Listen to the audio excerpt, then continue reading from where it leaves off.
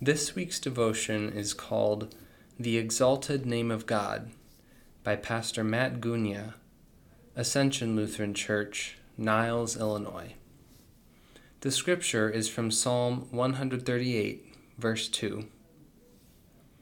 I bow down toward your holy temple and give thanks to your name for your steadfast love and your faithfulness. For you have exalted above all things your name and your word.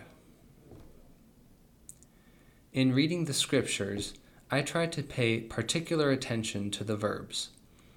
In this verse, the verbs are bow down, give thanks, and exalted. The first two verbs are done by us, and they are responses to God's verb, exalted. God has chosen to exalt His name and His work above all things. The name that is above every name is Jesus.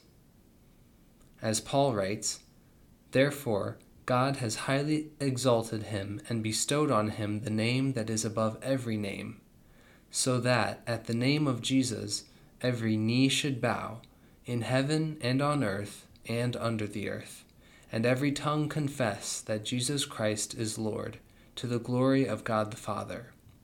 Philippians 2, verses 9 through 11. The work of Jesus that has been exalted is his death and resurrection for the forgiveness of your sins. In your congregation, the work that Jesus does for you is proclaimed every Sunday from the pulpit. Jesus shed his blood so that you would be purified. Jesus died so that you would not suffer everlasting death. Jesus rose victoriously so that the gates of heaven would be opened to you.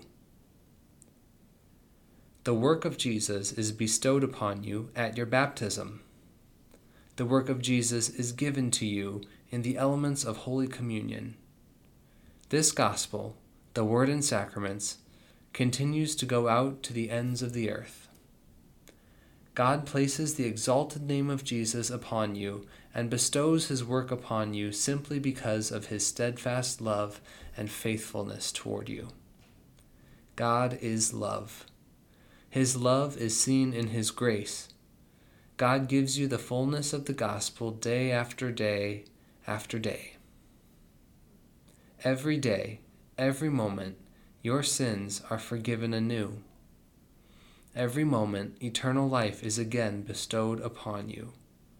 Every moment, God exalts the name and work of Jesus by having mercy upon you. God has acted first. God blessed us through Jesus when all was lost.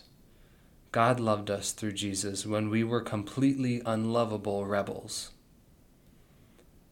As God acts in love, we give him thanks and speak of his steadfast love and faithfulness in Christ.